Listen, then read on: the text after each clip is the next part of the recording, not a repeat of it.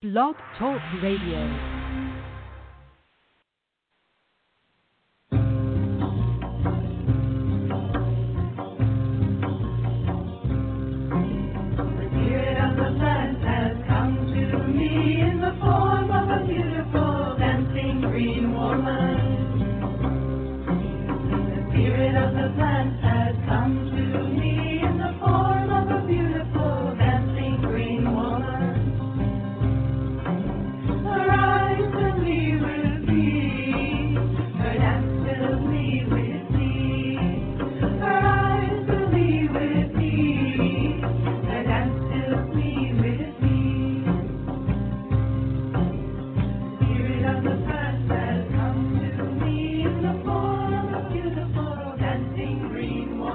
Hello and welcome. We're so glad to have you with us here this evening on Ask Herbal Health Expert Susun Weed, a 2-hour radio show each Tuesday night. Herbal medicine is people's medicine, simple, safe, effective. Please bring your curiosity and health questions. Susun will enlighten, surprise, and delight you. I know most of you know Susun Weed already. She's my mom, so I know her. But for those of you who have not yet met Susun, I'd like to share she is the author of the Wise Woman Herbal series, wonderful books on women's health and herbal medicine, including Wise Woman Herbal for the Childbearing Year, Breast Cancer, Breast Health, ! The Wise Woman Way, Healing Wise, the Wise Woman Herbal, New Menopausal Years, the Wise Woman Way, Down There, Sexual and Reproductive Health, the Wise Woman Way. And Abundantly Well, 7 Medicines, the Wise Woman Way, the newest book in the Wise Woman Herbal series. So exciting. In addition to being the editor at Ash Tree Publishing and writing her books, Susun is the director of the Wise Woman Center in Woodstock, New York. The Wise Woman Center is open to the public on appointment-only basis. She offers weekend workshops, intensives, and apprenticeships throughout the season. Susun is also available to you online via wisewomanmentor.com. There you can go and view her weekly e-zine. You can subscribe to receive a notification via email each week, or you could join her mentorship program. Susun also offers distance learning correspondence courses and online courses. TheWiseWomanSchool.com. Join us there for colorful, instructive, easy video courses, including Easy Herbal Medicine with Susun Weed, Happy Knees, a cancer diagnosis, adaptogens for long life, and Abundantly Well companion course, wisewomanschool.com. You can also just go to her website, SusunWeed.com, where you will find thousands of pages online with recipes, articles, art features, and so much more. Well, for now, let's see what Susun has to share with us this evening. Thank you, and welcome, Susun. Thank you, Justine, and welcome, Rebecca. Hello, Susun. How are you this evening? I am enjoying what we call Indian summer. And there's all kinds of myths about why it's called Indian summer, but it's a period after the first frost where it gets gloriously warm. We're back in T-shirts and we're barefoot. Oh, wow. Right, with temperatures during the day in the 70s and at night in the 50s. Nice. So it's wonderful time. The apprentices went out to dig some roots this weekend. They dug up some poke root. They were goggle-eyed at how huge the poke root is. And they dug up some burdock root, which is always a big effort. And I had them clear some nettle off the compost pile, so they dug up some nettle root and they made tinctures of each one of those. Oh, nice. Sounds good. Yeah, it's cold and rainy here, and I just got a cord of wood delivered, so I'm super happy about that, and I have my fires going.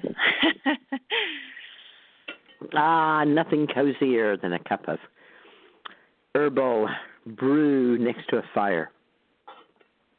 Yeah, and this wood stove at this house, too, there's a flat top on it, so I can actually boil water and, if I wanted to, cook on it and make all kinds of herbal brews on it. So. Oh, yum. My last house, there was an insert in the wall, and there was none of that going on, so right, nice to be able to utilize. One of the things I like to do on my flat-topped wood stove is to put a potato or two on it, on something that raises it just a little bit off the surface of the stove if the stove is really hot. My stove is baffled. So while the surface gets hot, it usually doesn't get, like, super hot. And then put a stainless steel bowl over it, and it bakes it. Ooh, yum. That's a great idea. Mm-hmm. And then I know that you like to do, like, the raw garlic on your potatoes this time of year. That's one of the ways that you eat raw garlic. Yes, if I'm going to eat raw garlic. Mm-hmm. I like the honeyed garlic, and we broke into a quart jar of garlic honey that had been made a long time ago, and it was black. It's so delicious. Yum. Mhm. Mhm. Yeah, mine just makes it. I make like a quart of it, and that's usually what lasts me for the whole year, and it barely makes it the whole year until it's time to make it again. Right. Yum. Right. Mhm. So good. Good time of the year to make garlic honey too. Yeah. You don't even have to peel the garlic. I know people always ask me why I don't peel it. Like if I on social media, I'll take a picture and post about it, and it's so much less work to not peel it, and it looks really nice in the jar, and it does. I mean, I think that the peels probably provide some sort of nutrition in there too. Because we're so obsessed with taking the peels off of everything in the U.S. It seems like, but in other cultures, they always utilize like the whole of everything, like every part of the vegetable or whatever it is, the animal. I also suspect that there are more soil bacteria on the peel. Mhm. And true, because it all hides in the crevices. Getting more soil bacteria, I think, it would be a very important health quest for anyone who doesn't have easy access to it. And garlic peel might be an easy access to soil bacteria. Mhm. Yeah. And yeah.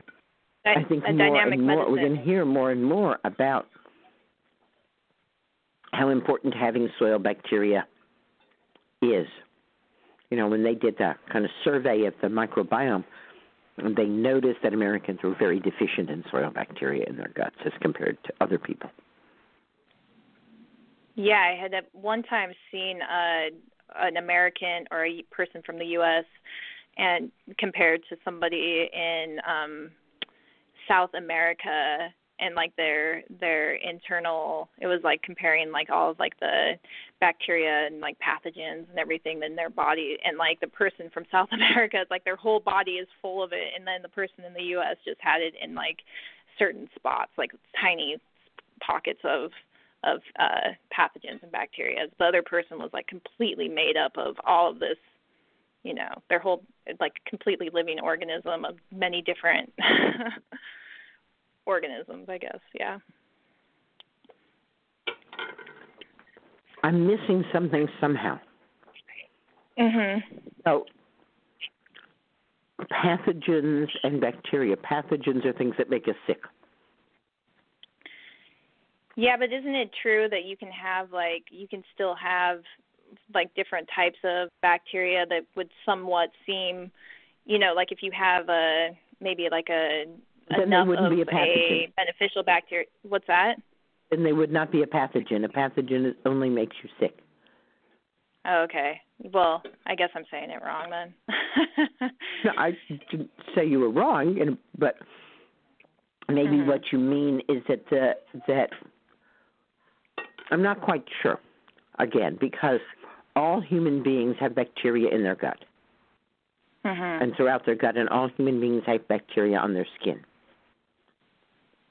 Right. I think what I mean is that it can be considered pathogenic. Like I think, like in the US, like with so many of the functional medicine and, naturopath, like they're so obsessed with taking out like what they consider as pathogenic bacteria, and they kind of base their whole kind of practice on that.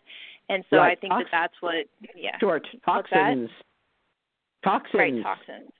Mm-hmm. Right, of all different kinds, right. And, it's interesting when I started studying and learning about what was called alternative medicine, then there was a lot of talk about parasites. Parasites, right. And while you still hear that now and then, that has pretty much calmed down and been replaced with toxins, all these chemicals that are in your body. Yeah, I don't know. I think I still hear it from people quite a bit, actually. Yeah, especially like if people go to functional medicine practitioners, that's like a big thing. Mm-hmm. And like also, I mean, I know some people that do like hydrocolon therapy and like all of that stuff, and that's what they're, that's like their selling point, is to get it's rid of the parasites out. Yeah. Right. But with something like, garlic, honey, instead of like getting rid of, you're feeding like the beneficial bacteria, and so you're building like a more dynamic, microbiome, like with all of that inulin and and the what I would think would be more to the point. What I've seen in the studies is that healthier people and people who have more contact with nature have a greater variety of bacteria on their skin and in their gut. Mm-hmm. So that if there are pathogens there, they don't have much of a chance. Mm-hmm. Because there's so many other things. Yeah, I definitely feel like that. I feel like I have like more of a resilience, like in my kids too, like that, things bounce off of us differently because of our being in nature and working with plants and soil a lot. Yes, exactly. Mm-hmm.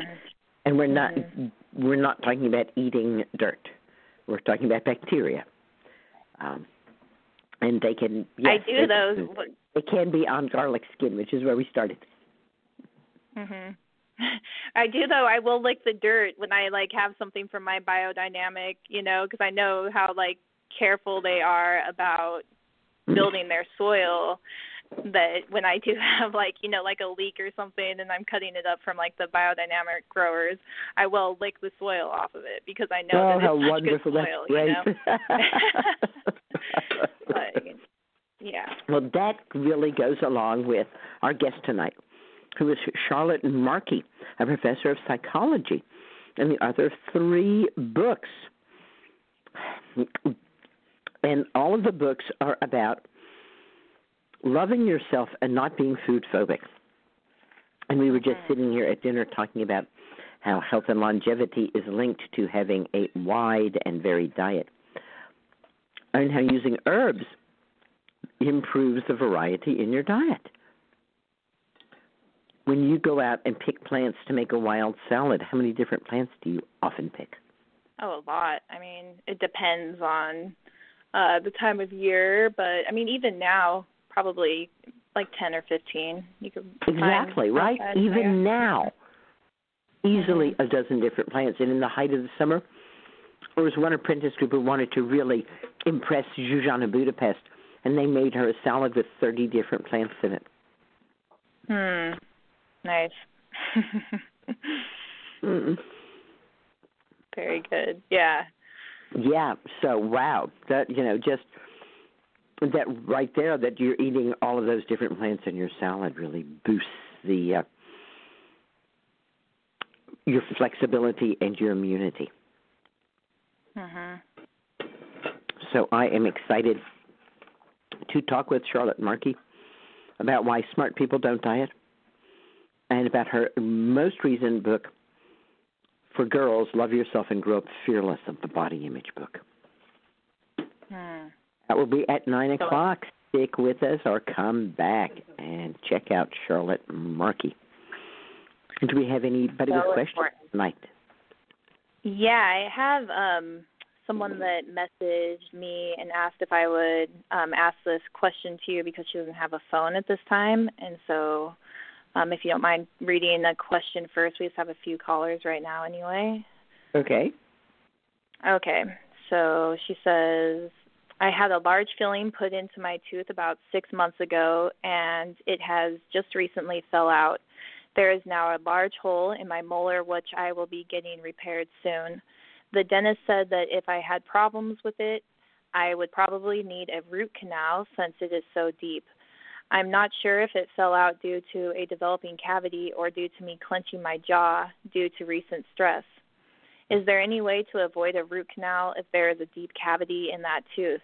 I have been building my health back up for the past 6 years, recovering from a very restrictive diet and eating disorder, now eating a very broad diet and drinking nourishing herbal infusions.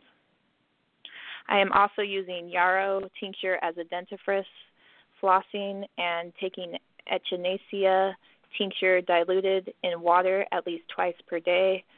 I also regularly use small peeled Oregon grape roots to physically rub and deep clean my teeth next to the gums. This has been a big help to my gum health.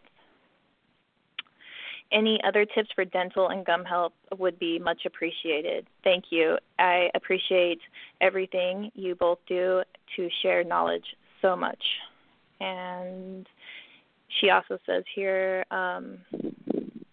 also my dentist told me not to use tinctures undiluted directly in the mouth because it can cause oral cancer. I ignored this warning. Is that a concern at all? And let's start with that first. That's the reason I don't use grain alcohol when I make my tinctures. Mhm. So if you're using a tincture in your mouth made with 100 proof vodka, it's not going to cause oral cancer. But if you're using a tincture made with grain alcohol, yes, it could. Mhm. It's not a given, and you might, usually what I do when somebody says something like that is I say, oh, how common is that? That alcohol causes oral cancer. Is that true of everyone who drinks? After all, it's a very small amount of tincture, isn't it? Mhm.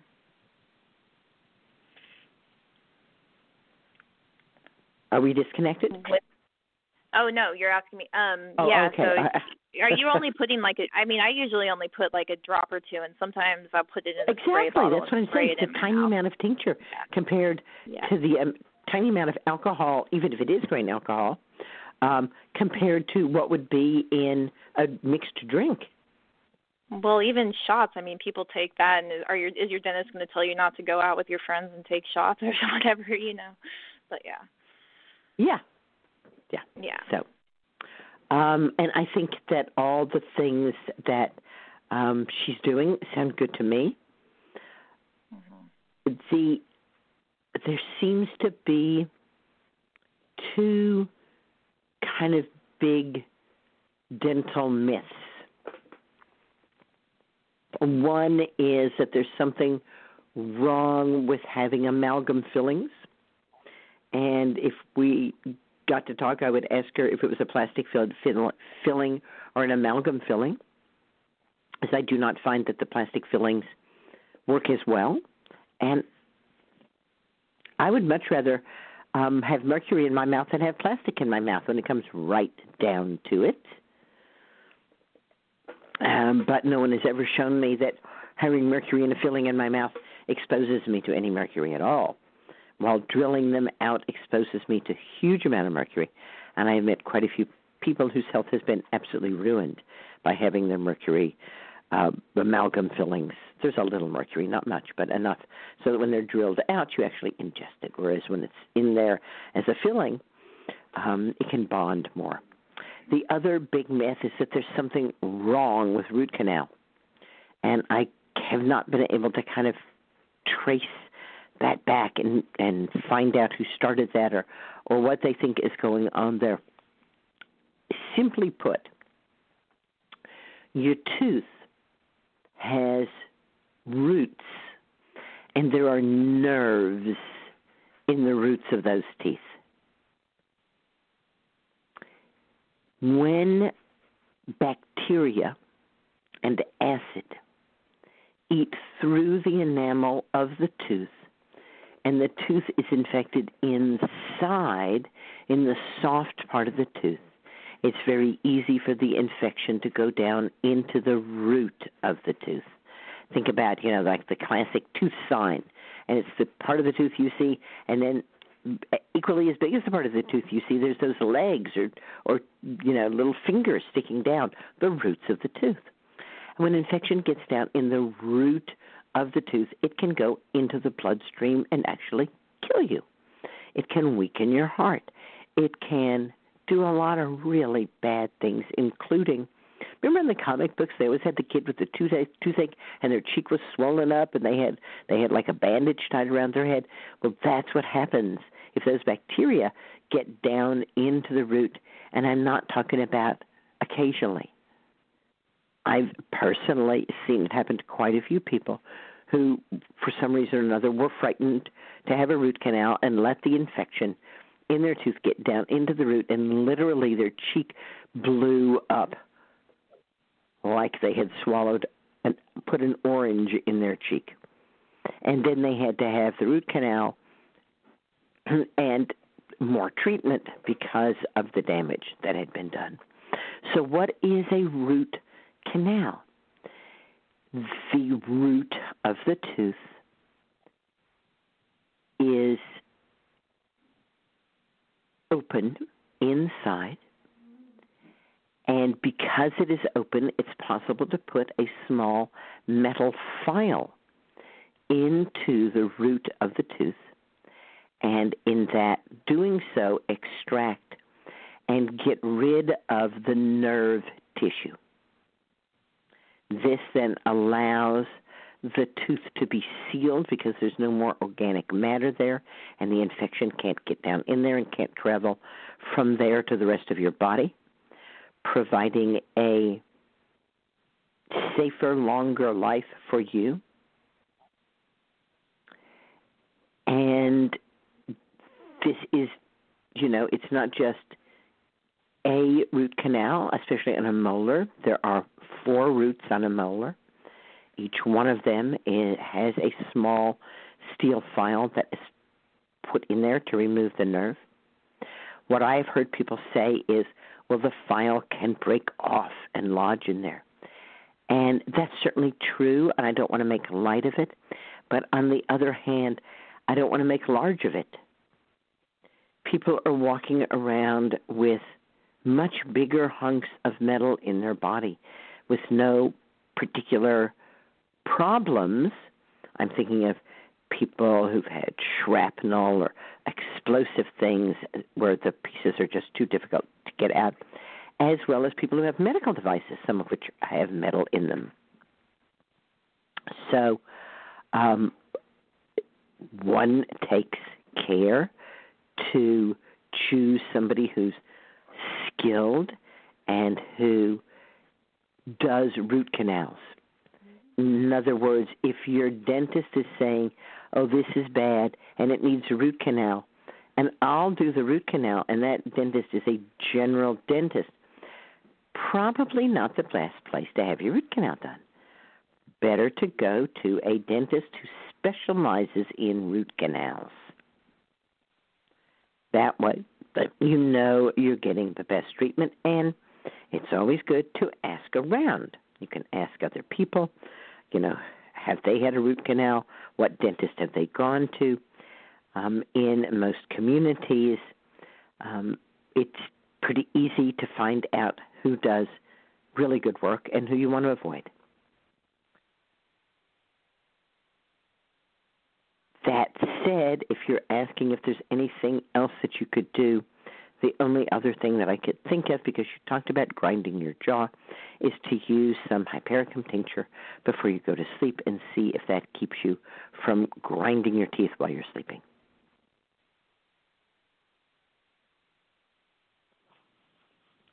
Okay. And the green blessings to her. you for answering that. And I'll remind the rest of the callers to press 1 if they have a question for Susan. And we'll go to our first caller here. There's a couple 845 numbers, and this one is 876 prefix. Oh, that's me. Hi, Susan. Hi. Hi, this is Debbie. How are you? I'm doing well. What beautiful weather we're having. Oh, I love it. Yes. I had a question. I was reading in your book, Abundantly Well, about the 7 different infusions that you alternate with, and I've been doing that for a while. And I wanted to ask if I'm having an issue with, I'm having an issue with my skin being very sensitive on my back, and it's maybe spreading a little bit around, and feels kind of like burning or sensitive to clothes. In a case like that, would it be good to maybe concentrate on one of those herbs until that I heal that problem? No. Oh. Okay. So I usually rotate through 5 herbs: stinging nettle, oat straw, red clover, comfrey leaf, and linden. And the other 2 that you're using are? The other is it's the one for inflammation. Linden. Oh, you said that, didn't you? I did. You did. Wait a minute. I'm going to look in your book. Okay.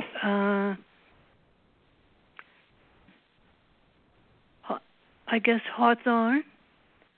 Okay. And sometimes mullein, but I think I would only do that if I start to have respiratory problems.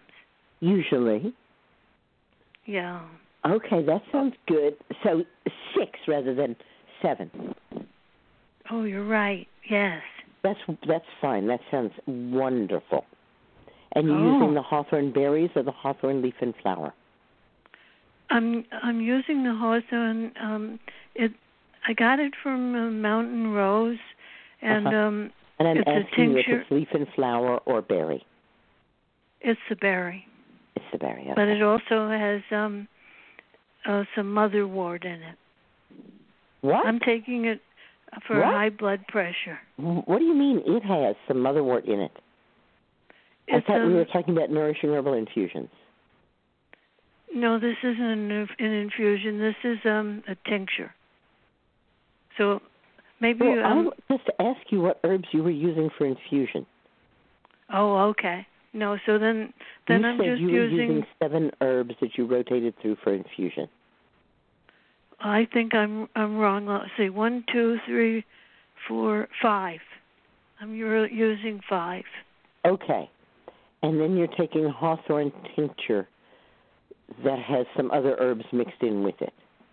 I know that it's not that you don't like that, but that's all they had. And it seems as though it's bringing my... You haven't seen my YouTube where I make tincture with the dried hawthorn berries? Mm-hmm. I'll look at it. But I don't think, honestly, that it's probably going to happen. Very easy to make hawthorn berry tincture. And it's ready in 6 weeks. And it will cost you about maybe $30 to make a quart of tincture. Wow. And I already have the vodka. Right. And you have 100 proof vodka, right? I have to check. Do not use 80 proof. Okay. And with taking the hawthorn berry tincture, once you get your blood pressure down, then you can stop taking it. Hawthorn does not lower blood pressure. It normalizes blood pressure. Mhm. It Okay. improves the efficiency of the heart. It keeps the heart beating steadily. So once you get your blood pressure down, do you not want those benefits anymore? I do want them. That's So why I that take off answers every the day. question. Yeah. Oh, you take it every day? Of course. Oh. Okay. And as far as the skin sensitivity, just keep rotating those 5 infusions, and that should help. Mhm. Mhm. Okay.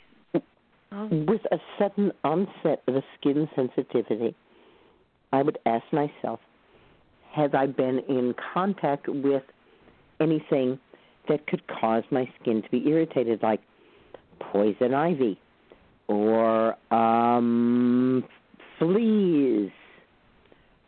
It's that time of the year where the fleas are jumping on the animals and coming in the house and jumping in your bed. I don't think it's that. You know what I think it is? Stress. Uh-huh. I hear you.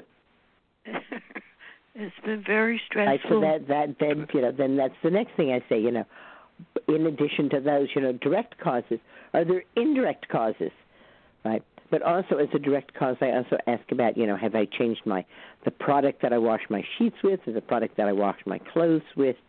All of those things can cause a sudden onset of skin sensitivity. Mhm. And yes, it could be stress.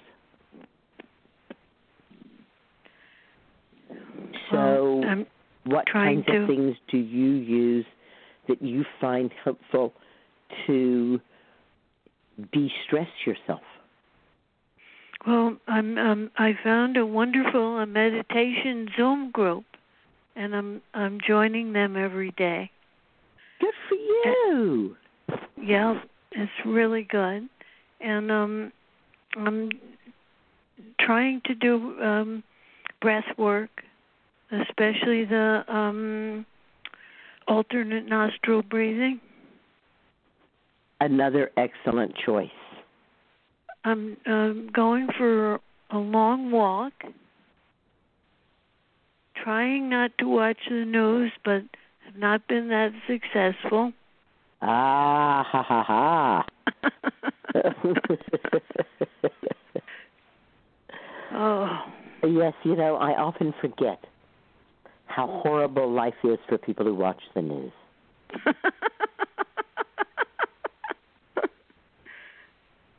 So you don't watch it? I don't own a television. Oh, that's the best. The last thing I saw on TV was Kennedy's assassination. Wow. Okay.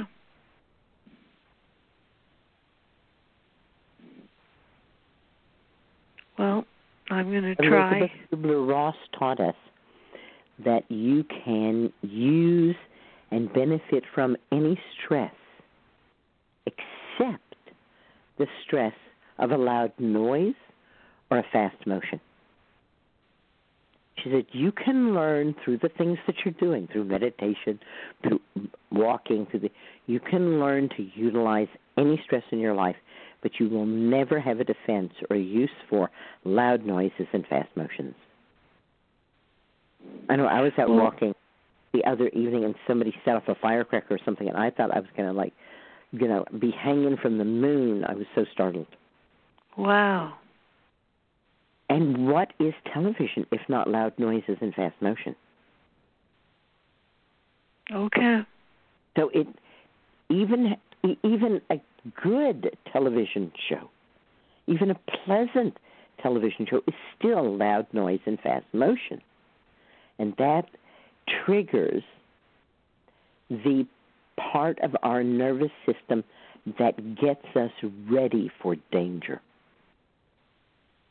The part of our nervous system that says, produce cortisol, get the blood away from the extremities, tighten down now, bad things could be happening, as opposed to the part of our nervous system that says, wow, it's really safe and fun to be alive, and look at all these wonderful people and all this good food. All right. But All right, that's I'm what we're going to looking try for, not right? to watch it. Yes. That part of you that you have felt and that you know and that you want to live in that says, oh, life is fun.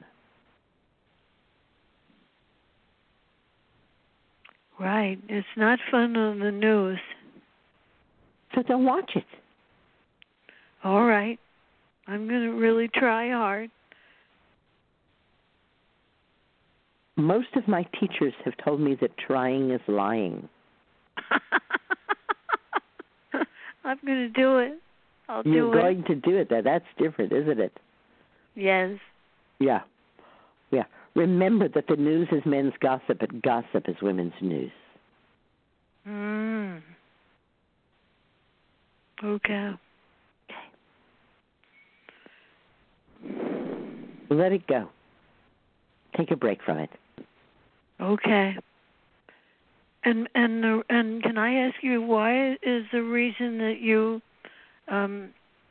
suggest to continue alternating the infusions when you have a specific problem that seems like it might? Because the infusions are one of the foundations of health. But the foundations of health are the first 4 medicines. And they're part of lifestyle medicine. And when you have a problem, you're more likely to go to some alternative medicine. So at that point, you might want to use a specific herb as a tincture for your problem. But we're not going to stop eating or walking or doing any of the foundational things. Okay. Because when we're curing something, when we're using alternative medicine or pharmaceutical medicine or deep medicine, we're causing harm. Mm-hmm. And we need to keep doing the foundational medicines to recover from the harm we're causing ourselves in pursuit of curing or staying alive. And because the foundational medicines are just that. You don't say, now that the house is built, I'll pull the foundation out from under it. You don't say, wow, there's a leak in the roof, so I'm going to not have a foundation in my house.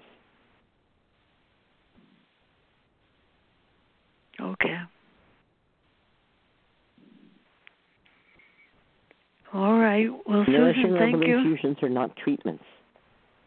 They're one of the basic ways of being healthy and living long. Mm-hmm. It won't hurt if you don't drink them, but the more you do, the more you get.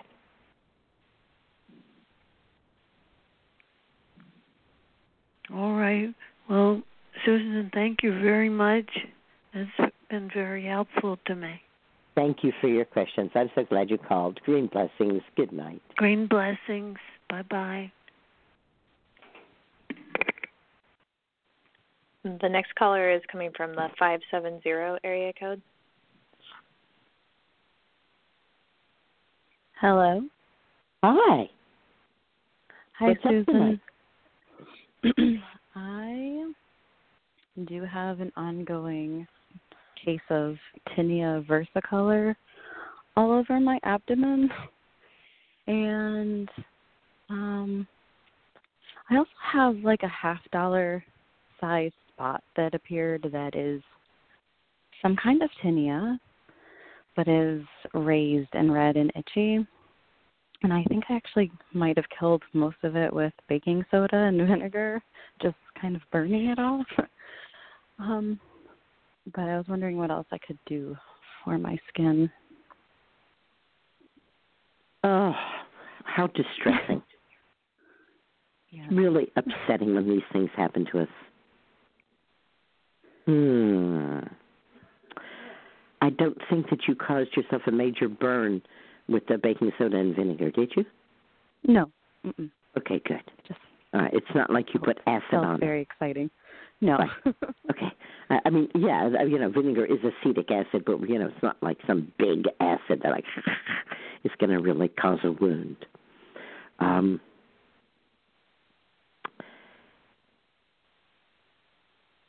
I remembering correctly that tinea is a fungus?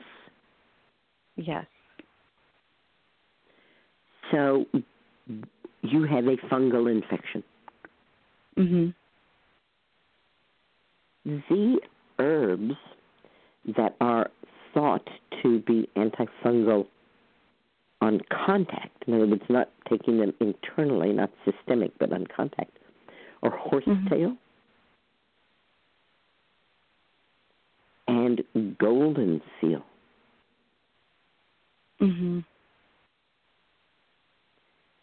So I have seen people use sprays or creams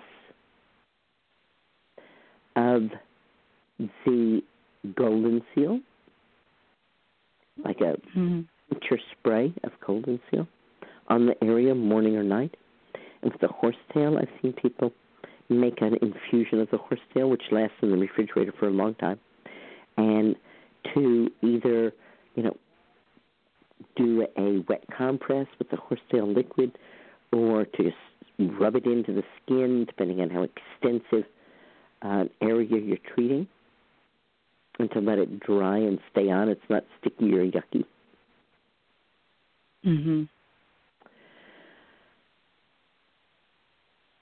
The idea is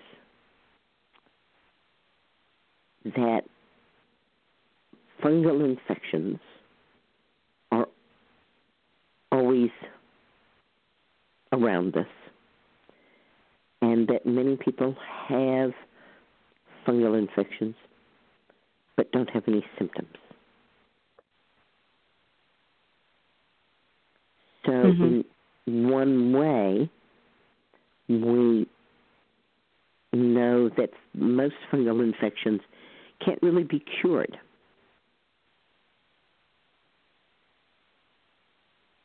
They're going to kind of lean back, and they may be asymptomatic, but they probably won't ever go away. So it's really important not to hurt yourself while you're dealing with it, and to really nourish yourself.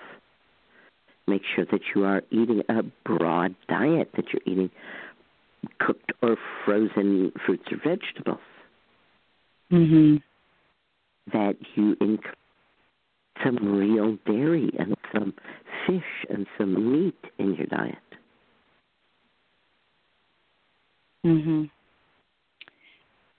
What kind of spray did you say about the golden seal? That you make a tincture of golden seal, and you put it in a spray bottle, and you spray it on. Great. Yeah. You could do that with the water-based horsetail, too, if it's an extensive area. Can I get dried horsetail from someone at this point? Yes, absolutely. Okay. Great. I do have a question about my 6-year-old son. Yes, what's up? I'm just wondering what it is about our mental connection to, stimulation of the sexual organs that,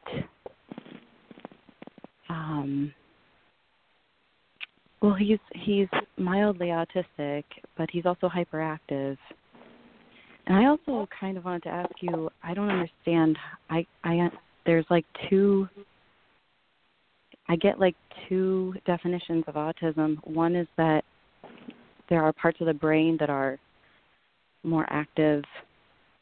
The other is that there are biochemical processes in the body that are not working optimally, and they lack in all different kinds of chemicals. And poor digestion is on top of all that. So I'm not sure, how one has to do with the other. You're saying that your son has digestion? My son has what? Are you telling me your son has poor digestion? I don't think he does have poor digestion. Oh, I thought you said there's poor digestion on top of all of that. Oh, sorry. No, that's why they say that the autism children should be on a GAPS diet, which is really annoying. But this gluten-free, dairy-free diet, Really silly. Yeah, it's really ridiculous. More dirt. So more dirt, definitely. He gets dirt, I promise. Good. He has, he just when he stims, so he can be on the. When you say that he's autistic, tell me what you see.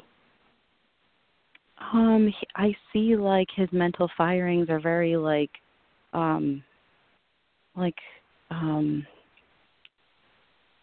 he's always looking out into space for where he's trying to go with his speech, and at the same time he has to hold himself, down low, just it's very interesting to me. He frequently holds his crotch. Yeah, and he also stims. He has a habit of laying on the couch and just rubbing and grinding and, going back and forth on the couch, humping the couch. And he can do that for quite a while, and he just kind of gets tired.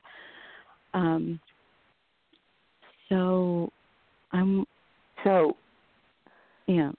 His room. Does he have a room? Mhm. Well, actually, he sleeps on a couch in our room. Yeah, that's fine. What I think is important is for the environment to be extraordinarily rich. In other words, basically, all the walls and the ceiling should be covered with things. Mm-hmm. Textures, colors, patterns, pictures, stars. Is that what's going on? That's our house. Good. That's wonderful for him. People tell me that I live with everything out. Absolutely marvelous. So, at 6, he is old enough to recognize that there are other people in the world. Mm-hmm. He's old enough to have the idea introduced to him that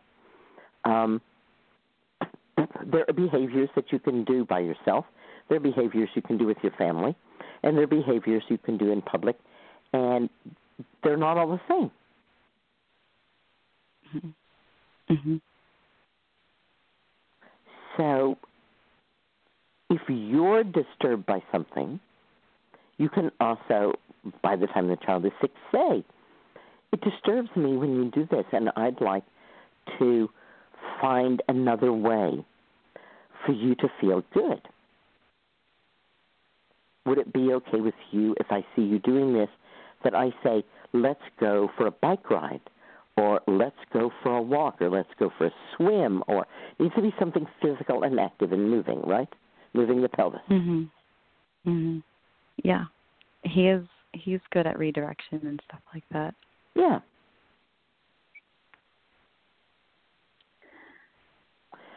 So I'm not sure that a diagnosis ever helps anybody be healthier.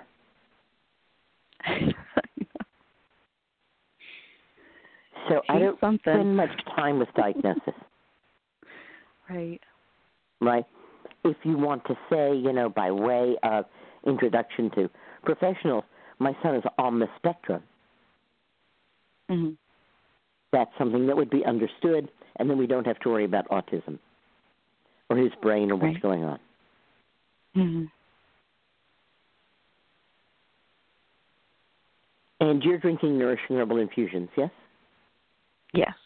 And your son is drinking nourishing herbal infusions? He only drinks oat straw. What does he drink? He drinks oat straw. The only other thing he actually drinks is water. I can't get him to drink milk for some reason. Mm-hmm. Grape juice? Grape juice. Sure. Does he drink grape juice? No, he doesn't. He is. I don't buy it. Mm-hmm. Well, grape juice mixed half and half with darker infusions like Nell or comfrey is a fairly good way to encourage children to drink the infusions. Oh, great. Mhm. Nice. Yeah. And as they come to depend on that grape taste, you can put in less grape juice. Oh. Very good. Yeah. All right, then. I think we have covered it, yeah? Yeah. Yeah. Green blessings. Good night. Thank you. Green blessings. Okay, the next caller is coming from the 845 area code. Yay, hello. Hi. Greetings, ladies. How are you? Enjoying these beautiful late fall days. Wow, it was spectacular today right here off the Glasgow Turnpike. Hi, neighbor. Hi. So I would like to say everything wonderful about everything that was discussed tonight, but I did make my yellow dock vinegar. Very exciting. My first time. Yay, you.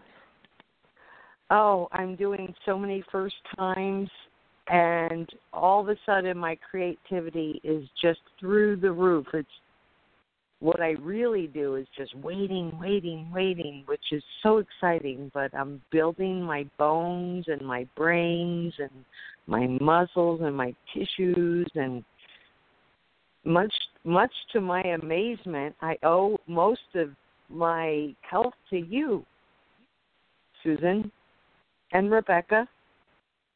Thank you. But it's your hard work that got you there. Well, it is hard work, and the hardest work is just deciding to do it, and then it's so easy. It is almost funny how easy it is, eh?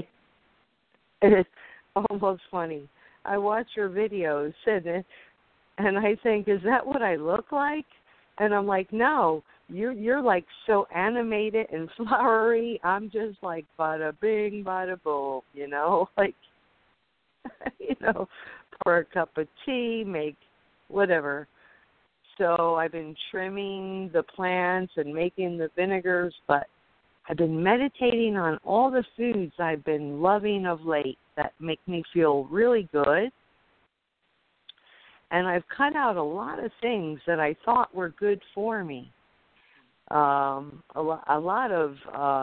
Anyway, it turns out what you talked about tonight in the beginning, the fermented honey, is one of the most richest sources of nitric oxide, which all the dirty plants seem to love.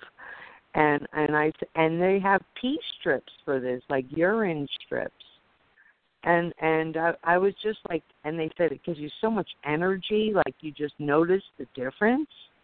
And I didn't get to research it enough because I don't like to do that. I just like to discover my way through these things organically, if I may.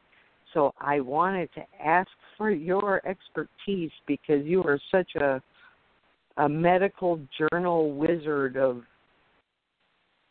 these topics. So nitric oxide comes from fermented garlic and dirty beets and dirty leafy greens and dirty nuts and seeds. And I'm thinking, this is the stuff I love. Right. Yes. Yes. So what's up with the nitric oxide? Did you ever hear of nitroglycerin? Oh, yes. My mother had to take that with her angina if she got too upset. That's right. So when she got upset, her blood vessels constricted. Right. And she took nitro to open her blood vessels. Oh, so that's why my heart's been hurting lately. Oh, I never had that feeling in my life. NO is natural nitro. Nitra. Huh. What is nitra? Nitroglycerin. Oh, right, nitro. It's natural nitro. Is that like an element on the periodic No, table? Not at all. Nitroglycerin is a drug that your mother took. All right, so what's... And nitric acid, what you're talking about in beets and leafy greens, is a natural form of that. Nitric, yeah, and it often, like a lot of things, it's one thing but turns into the nitric oxide. So, powerful antioxidant. Yeah.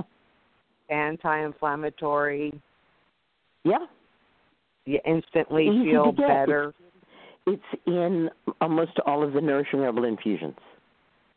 And that, too, because I've really bumped it up. I got, like, the big box so I can afford to do, like, you know, the right amount every day. And what a difference. Yes. Huh. All right, so the fermented honey, I really want to try that. I've been spooked by horrible stories of bad bacteria and botulism and crap like that. So here's the deal. All honey contains botulinus spores. Right, so you don't give it to newborn babies. Those spores are destroyed by your stomach acid. Babies under 1 year old do not have enough stomach acid to destroy them. So babies are not allowed to have honey. It's not a concern for anyone over 1 year old. Right. Fermented honey is called mead. There's no big deal about fermenting the honey. Why? Like fermented honey does any particular thing that I know of, except now it has alcohol in it. Oh, so the definition of mead is something mead is fermented in honey? Mead fermented honey. That's what mead is. Oh, okay. Well, I'm on a honey kick lately. Okay. And, the benefits, like, well, I had to have a tooth extracted, so I guess that's why I stopped. So I had this big bombastic molar that was, like, way up, like, almost into my eye and ear, but on the outside of my sinus cavity. Thank goodness. The doctor and the nurse, they just kept, like, jumping. They were jumping with joy. They're like, she's not bleeding. And I said, oh, yeah, it's the yarrow. Yep. Good for you. Yeah. So I did all that. But about the yellow dock and the vinegar, can I just say one more thing, and then you can get on to the next callers, because I know I take up a lot of time. But excuse me. So you were saying specifically on your video with the yellow dock vinegar that it's not the yellow dock that helps you utilize the iron, but it's the vinegar. So I thought, well, then why would you say that with that particular video and not just any vinegar you would make? There's got to be something to the yellow dock. I don't think that's what I said. I think what I said is that the vinegar helps to extract the iron. Right. So in that specific terms, I know there are blood tests that they do, especially for newborns. No, that's silly. Forget it. Iron. Absurd. What? There are no blood type diets. No, that's silly. What? Are you talking about blood type diets? No, I'm sorry. Okay, I thought you said something about blood types. No, I'm saying test. Maybe I did say type. Test. Oh, blood okay. Test? So you don't mean blood types. No, blood test for iron. Yes, a blood test for iron. Okay. I think I said this once to you before about the possibility of hemochromatosis. I was suspecting like high iron levels that could be causing me a little bit of a problem. So, well, a lot of a problem. Is that what you found? Well, I never went for the blood test because of the COVID stuff. But understand. I did stop all my iron-rich foods, which I was on because I was feeling fatigued, and I don't know, I had this idea of pernicious anemia in the back of my head or some weird stuff. But anyway, I just love iron-rich foods. What can I say? I just love them. So anyway, I cut them all out, and I really got a lot better, but I was doing vinegars. So it got me to thinking, like, you know, with the blood test, you know, they say, oh, you're so high in iron, don't ever take an iron pill or whatever.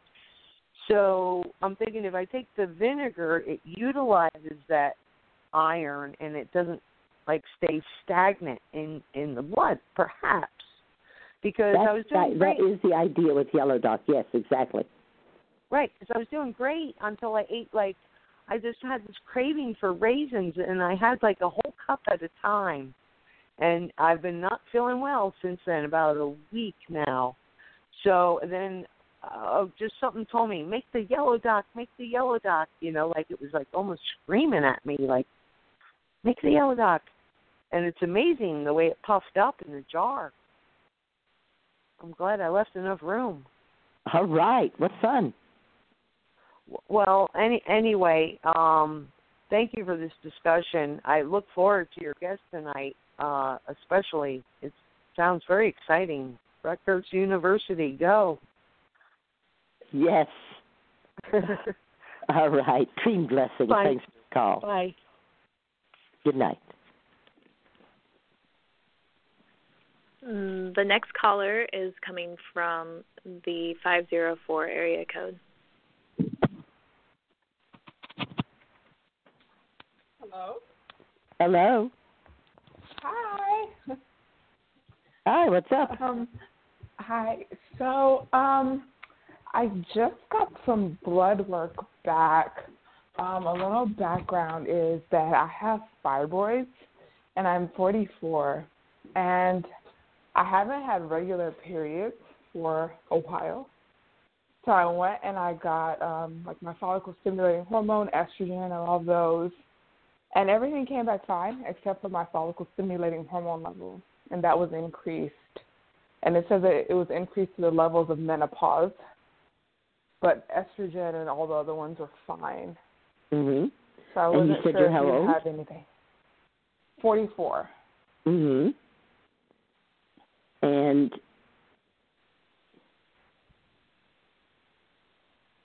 so let me give you a little background. Mm-hmm.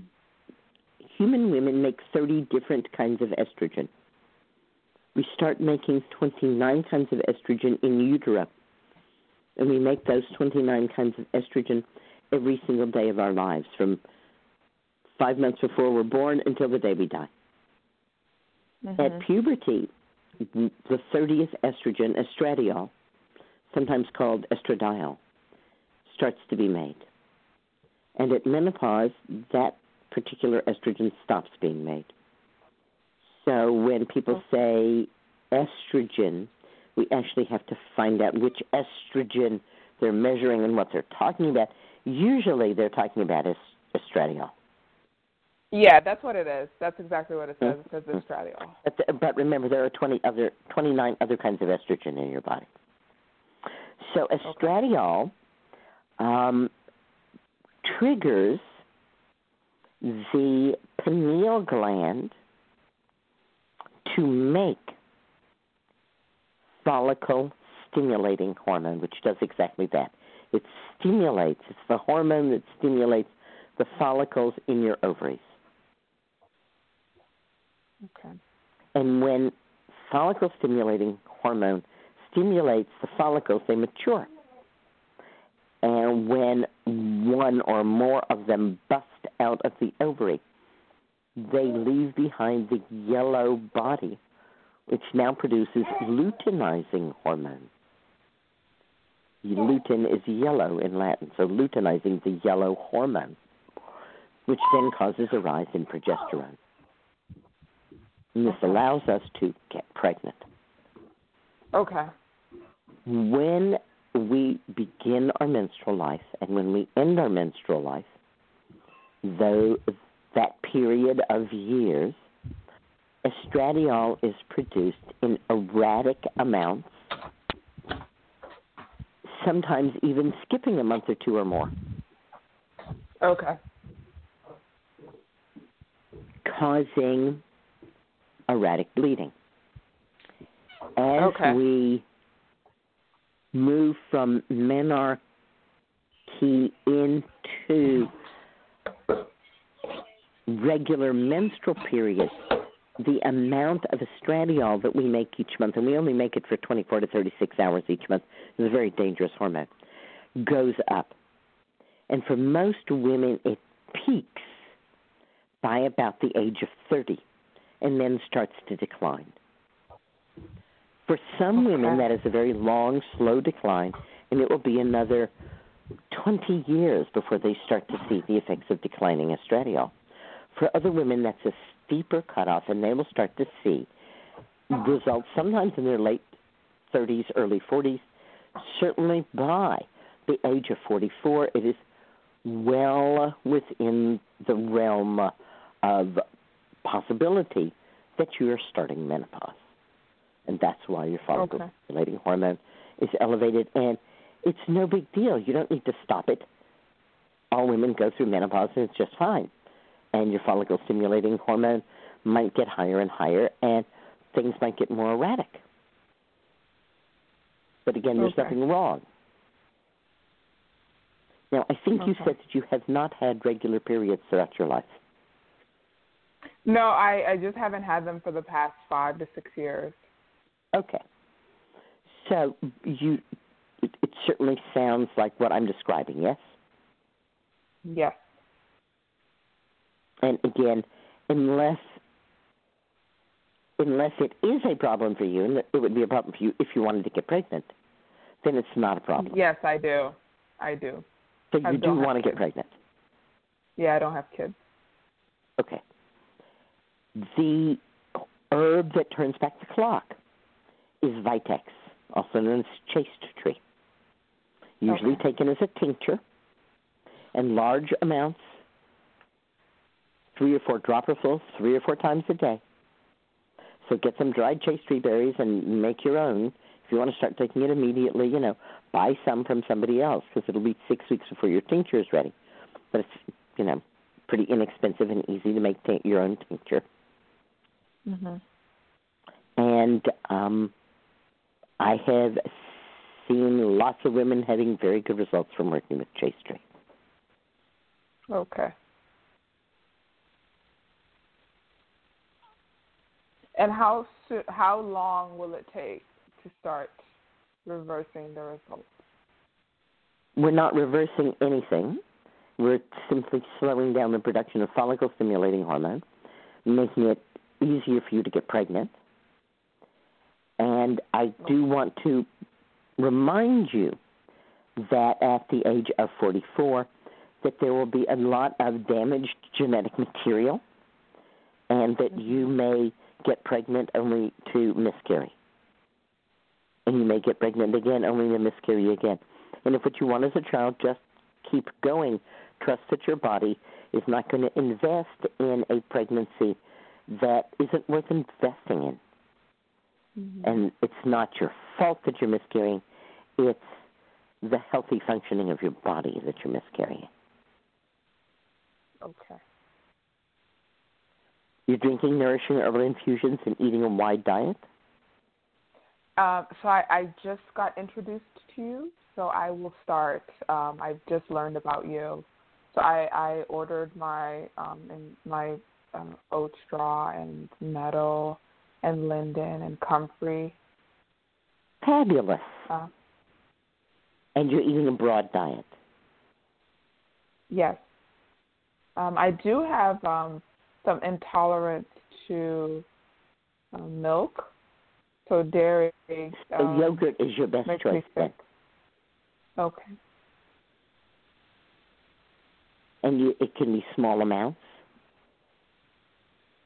But the smaller the amount, the more consistently, like, you could do a cup of yogurt every couple of days or a tablespoon of yogurt every day. Okay.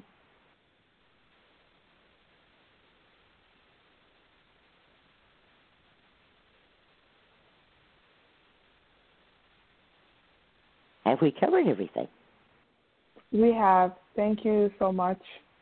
Dream blessings. I appreciate you. Your call. Bye-bye. Bye-bye. Okay. If you have a question for Susan, please press 1. We just have one more caller in the queue with a question for now. And the next caller is coming from the 773. Oh, your call just dropped. Oh, there you are. No, okay, there you are. Hi. Thank you. Thank you. Hi, Susan. Appreciate you so much. Thank you. Okay, so I hurt my Achilles tendon probably almost 3 months ago, I'm guessing. Time flies.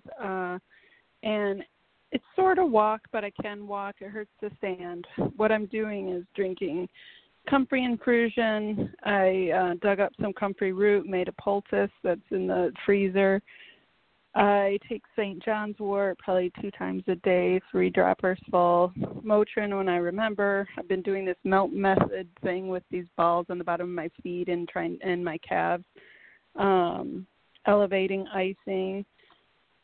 Resting as well as I can, but it's so hard to do that part. And so the problem is it seems like it's a long time, and I really don't want to go get imaged. Everyone's saying, oh, you got to go get an image, and I don't want to because I ran out of comfrey, and now I have comfrey again. And I notice when I just usually I do all the rotation of infusions, but now I'm just focusing on comfrey, and it really is making a difference. So my questions are, 1, if I can reuse the comfrey root poultice, and 2 is I accidentally ordered comfrey root, so it's dried root, and I was wondering if I could, I don't know, do something with that. Excuse me. And and the other thing is I do stir oil, but I haven't been putting it in a flannel, and I don't know if I need to do that. And I've been doing comfrey tallow that I made last year, so that's been really helpful. Okay, that's a lot of questions. Let's see which of them I remember. Okay. You could use the dried comfrey root and boil it up and then make a poultice from it. Oh, great. Excellent. You're making comfrey poultices, right? Yeah. Some people use dried comfrey root in warm oil and keep it warm for days, like in a crock pot, to make a comfrey root oil. Okay. Would tallow be better? I do have tallow. Tallow would be perfect. Okay. Yeah. And there were lots of other questions. Do I need, using castor oil, do I have to wrap it in flannel? Well, not sure what you mean wrap it in flannel. Are you just putting castor oil directly on your skin? Yes, I've been doing it at night before I go to bed, just like massaging my feet and then rubbing the Achilles with that.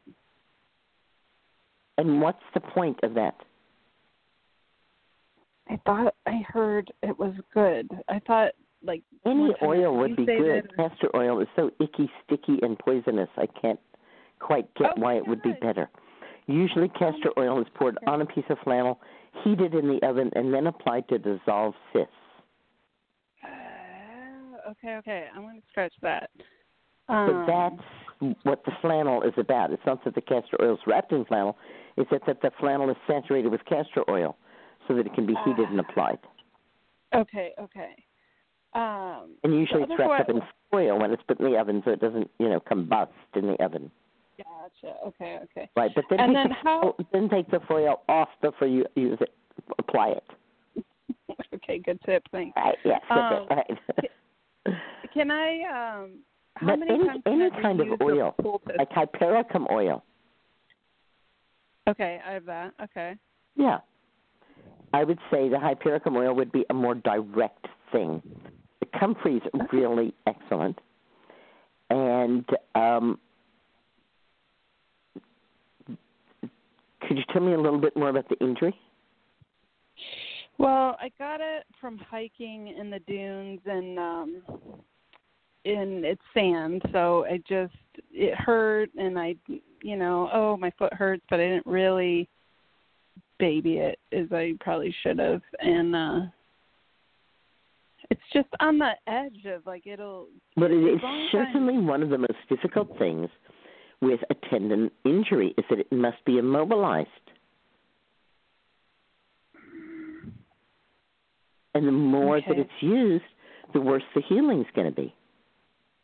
Okay, I'm pushing it too much, and I think it's combined with menopause. Just saying, slow down.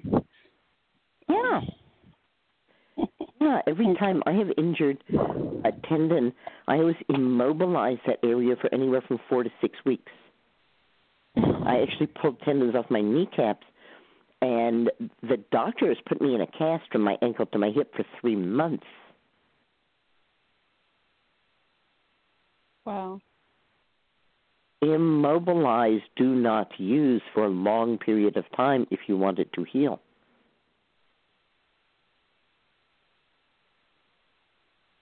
Okay, now when you say immobilize, do you mean I could get a boot of some kind? Yes. Okay. All right. Me in bed 4 to 6 weeks. Not you in bed, but that area. Right. Okay, good. And then because the tendon is slow to regrow, is what I was told. Mhm. Okay. It seems like comfrey infusion is the when I've been drinking that throughout the day, I feel like that's been really wonderful. What I usually significant. suggest in this kind of situation is keep on with your other nourishing herbal infusions, make them your main drink, and just make sure that you get about a cup of comfrey a day. Okay. Okay, great. Yeah. Okay, and then how many times can I use the poultice, reuse it? Oh, you can reuse the poultice over and over again so long as there's no infection. Oh, okay, great. Yeah. You are welcome. Is it swollen? Is it hot? Does cold help? Oh, I've been icing it probably 4 to 5 times a day. You can take some of that comfrey root, rehydrate comfrey root, dry comfrey root you brought, rehydrate that with boiling water, right? And then let it cool down, then freeze it and use that as frozen compress. Okay. Instead of ice. How long should I boil it for? Till it gets softish. Okay. You don't have to boil it. You can just pour boiling water over it and let it sit for a while. Okay. Okay, great. It's totally up to you. Every time I try to put an herb up to boil it, I always burn it, so I just don't do that anymore. Okay. Great. Yeah, it's just real thick and bulging a little. It's gotten better, but it's tender. Yeah. Yeah. Baby it. Okay. Yeah. It's a hard one, but I will. It is. I know it's a hard one. Okay. Thank you so much. Thanks for calling. Dream blessings. Good night. Dream blessings. Good night. Okay, the next caller is coming from the 908 area code. Hi there. Good evening, Susan. How are you? Hi. Okay, question for you. This is a pretty quick one. So I'm taking stinging nettles, a tincture of that daily, anywhere from 2 to 3 times a day. Been taking that for about maybe like 2 weeks or so. Taking it for fibroid symptoms, as well as I'm having some issues potentially with my liver. I'm kind of guessing on that. I don't know for sure, but the fibroids are definite, so I'm taking it for that. I'm just wondering if it's okay to take shepherd's purse while taking nettles. Is it okay to take those together? Because I was nettle is shepherd's food. purse for bleeding. Shepherd's purse is medicine. Okay. If you're drinking nettle and you start to bleed and you need to take shepherd's purse, that would certainly be fine. But shepherd's purse is not preventative. Right. I read that in something. I read that in an article that so you wrote don't that just it's not take preventative. shepherd's purse just because you have it on hand. Right, that's what I'm asking. And you I'm take asking, it if you need it.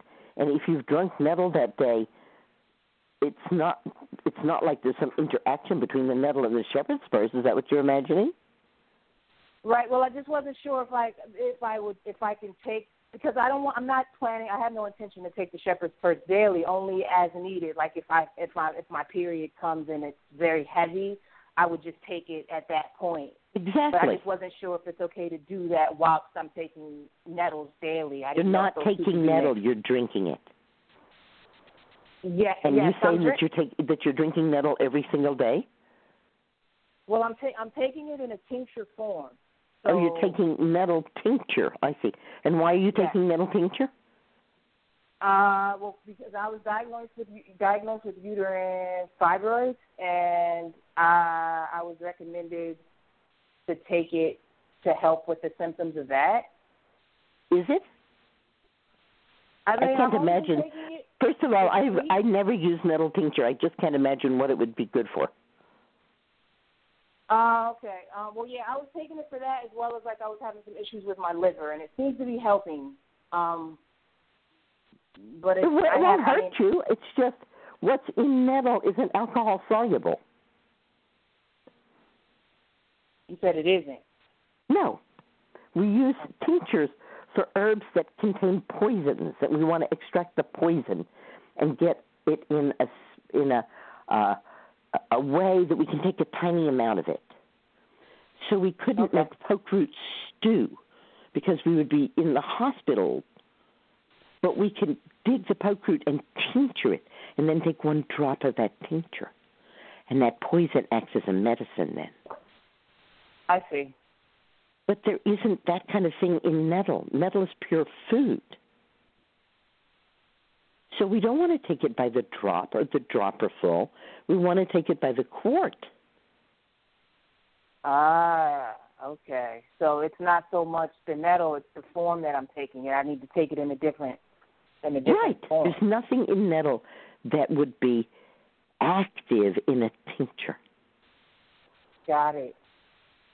So when you say by the quart, what is that? What do you mean? I weigh out 1 ounce of dried stinging nettle. Put it in a quart jar. Fill that jar to the top with boiling water. Put a lid on it and let it steep overnight. The next morning I strain it, squeezing the nettle to get all the liquid out. Put the herb in the compost. Put the liquid in the refrigerator and drink it throughout the day. Okay, and how long does that usually last?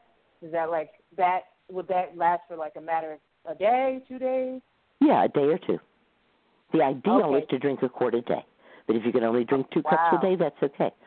But people get the best results when they stop drinking other things and just drink infusion, and especially when they stop drinking water. Stop drinking water? Please stop drinking water. It's the worst possible thing to drink. Why is that? I mean, I literally drink probably like a half a gallon of water a day, so that's... Well, it's really messing you up big time. Why is that? Is it every single cell in your body is protected by a lipid layer. That's fat. What can you tell me about the relationship between fat and water? Well, they don't mix well. That's right. So every bit of water that you're drinking does not go into your cells, does not hydrate you. All it does is draw down your electrolyte balance and dissolve your bones. Oh, that's not good. No, stop drinking water now. Okay, so it's the single easiest thing to improve your health is just stop drinking water. So Drink nourishing herbal infusion. Drink green tea. Oh, that's what I was going to ask. Okay, you said drink nourishing. What was that I said? Nourishing herbal infusion. What I've been talking about all night. What I just told you. 1 ounce of dried herb in a quart jar, filled to the top with boiling water, steeped overnight, strained, and then refrigerated. And that quart of nourishing herbal infusion drunk. Nettle is one of the nourishing herbs. And I rotate through stinging nettle, oat straw, comfrey leaf, red clover, and linden. Okay. Okay, so it's safe to take all of those together? They're foods. Would it be safe to eat rice? Would it be safe to eat corn? Okay, gotcha. Understood. They're food. They're not medicines. They're foods. Okay. That's why we don't take nettle in a tincture form, because it's a food, any more than we would have tincture of carrots. That's a good one. Okay. Makes sense. Makes All right. sense. Yeah. Perfect. Yeah. Okay. Wonderful. All right. Well, you've been very helpful. Thank you so much. I really appreciate it. You are welcome. Thanks for your call. Green blessings. Blessings to you. Good night.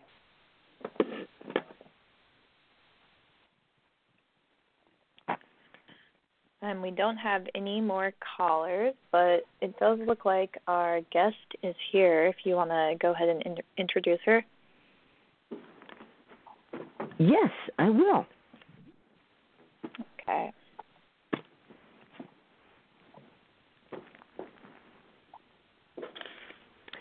Charlotte Markey, Ph.D., is a professor of psychology and the founding director of the Health Sciences Center at Rutgers University in Camden. She's the author of 3 books, Smart People Don't Diet, How the Latest Science Can Help You Lose Weight Permanently, Body Positive, Understanding and Improving Body Image in Science and Practice, and most recently, the Body Image Book for Girls, Love Yourself and Grow Up Fearless.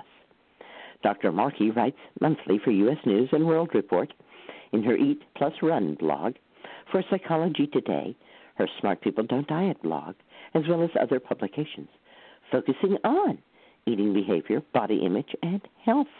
Welcome to the show, Charlotte. Thanks so much for having me. Can you hear me? I can. Okay, good.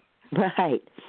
So what motivated you in general to approach this whole subject of body and body image and what our culture tells us is an ideal body?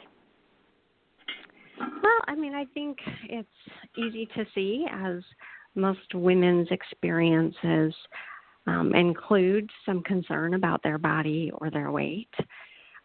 So I think, like most women, those are things that affected me growing up, and more so because I was a ballet dancer. I danced at San Francisco Ballet, and, the focus on what you ate in your body was really pronounced.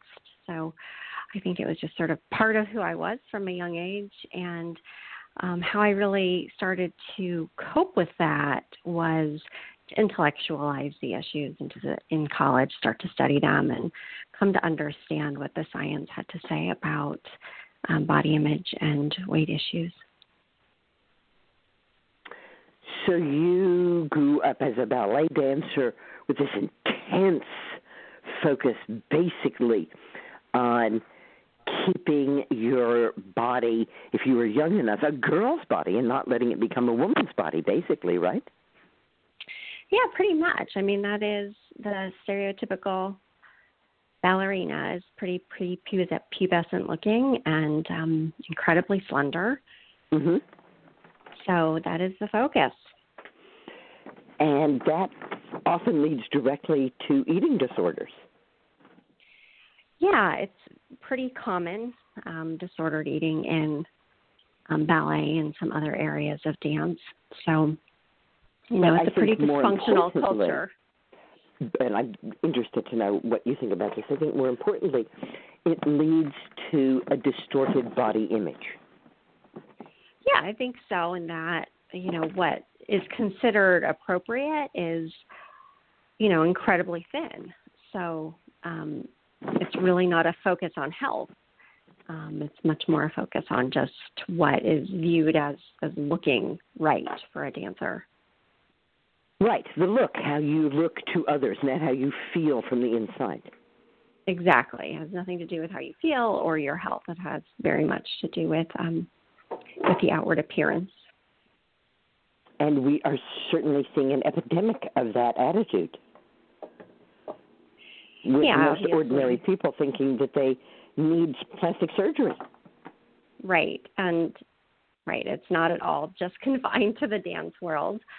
No. There's I think, as eating disorder and body image researchers have been saying for almost 30 years, body dissatisfaction is normative among girls and women and increasingly among boys and men. So, one of my goals in doing this research and then also trying to make the research accessible to a more public audience is to stress that this shouldn't be normative. Being dissatisfied with your body does not have to be normal or normative. In fact, it's really maladaptive. It's unhealthy psychologically and physically, and we really want to work on, I think, especially young girls growing up feeling good about themselves and not feeling like they need to restrict themselves from enjoying food.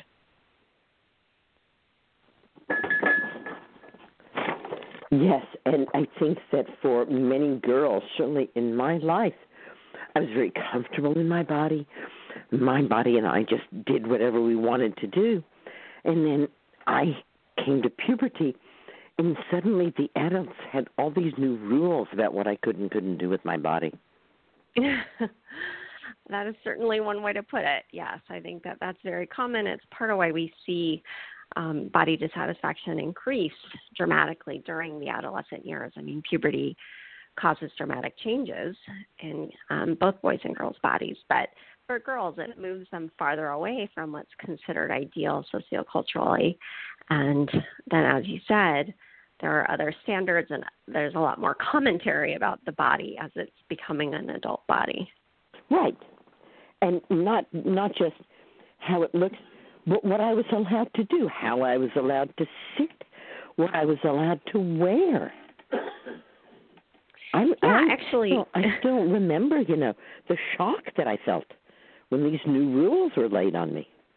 I actually talk about clothing in the book a little bit because clothing, there's some research to suggest, is really a proxy in some ways for deeper issues. So when parents are trying to limit clothing choices or have concerns about what girls are wearing, a lot of times what they're really having concerns about is them getting older, them getting more independent, them becoming sexual beings, them potentially being viewed sexually or romantically by other people. So clothing seems like a really superficial issue, but it can be quite complicated. Yes. No, I don't think it's superficial at all. I think it's perhaps not as important as it might have been 100 years ago when you literally judged a person and their worth on who had created their clothing. Mm-hmm. But it's still a very powerful signal that we have, and especially for a teenager, an area of self-control. Yes, my ultimate reaction to all of that was to choose one green A-line dress and refuse to wear any other clothing. How did that work for you?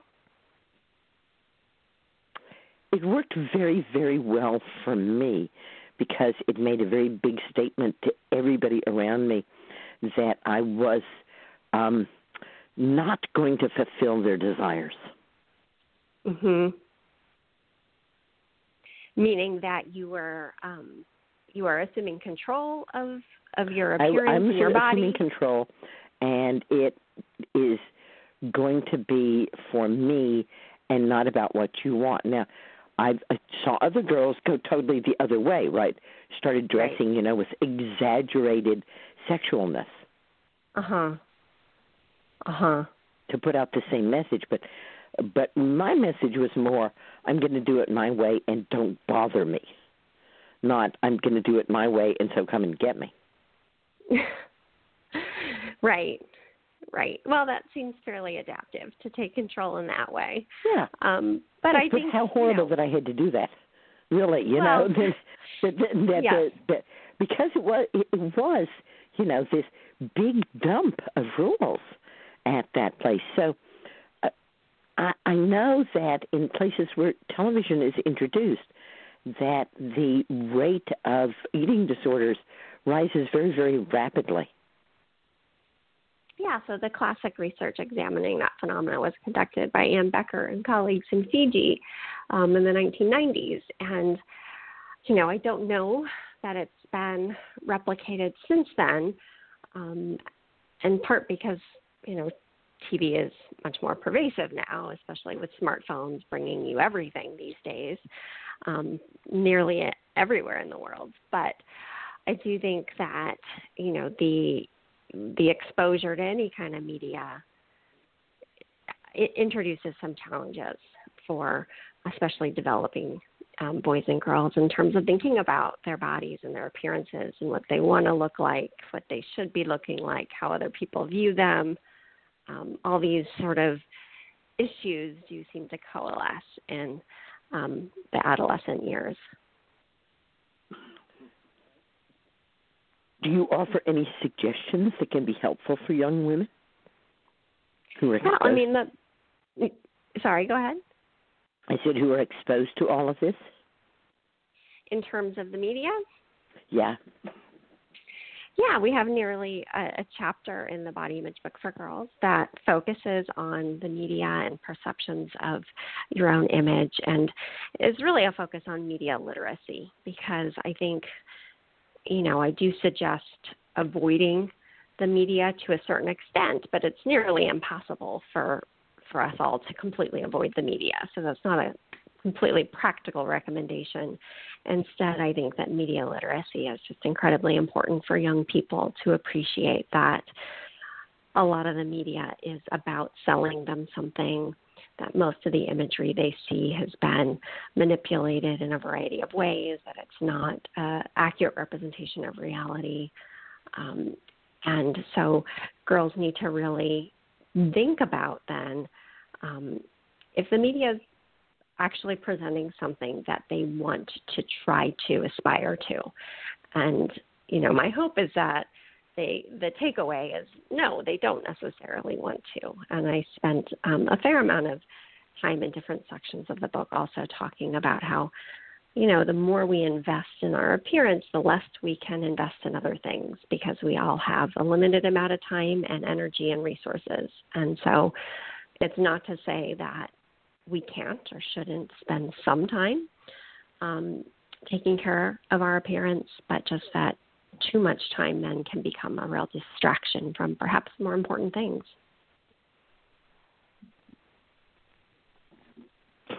Yes, I recently attended an online conference about preventing Alzheimer's disease.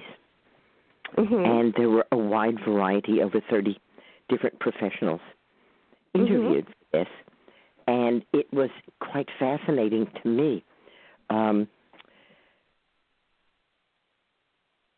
The difference between those who seem to take quite a lot of care with their appearance and those who seem to say, this is how I am.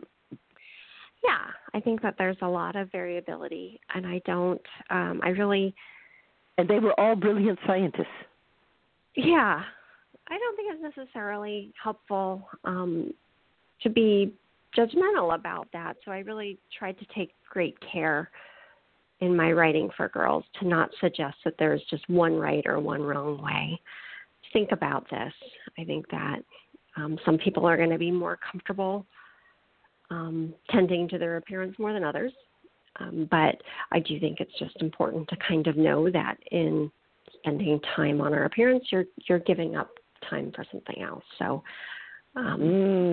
yes, that's certainly what has driven many of my self-care rituals is How am I going to spend my time?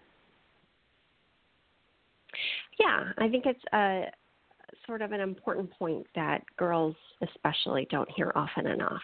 That and when I was advertising 18, an hour a week getting my hair done was quite reasonable expenditure of time, but it certainly isn't now. Yeah, and I think that oftentimes as women age, they very consciously make these choices that it's not as important to them anymore to spend time on certain things. So how does food fit into all of this?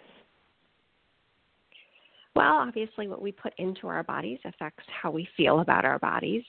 That's both a physical and a psychological relationship.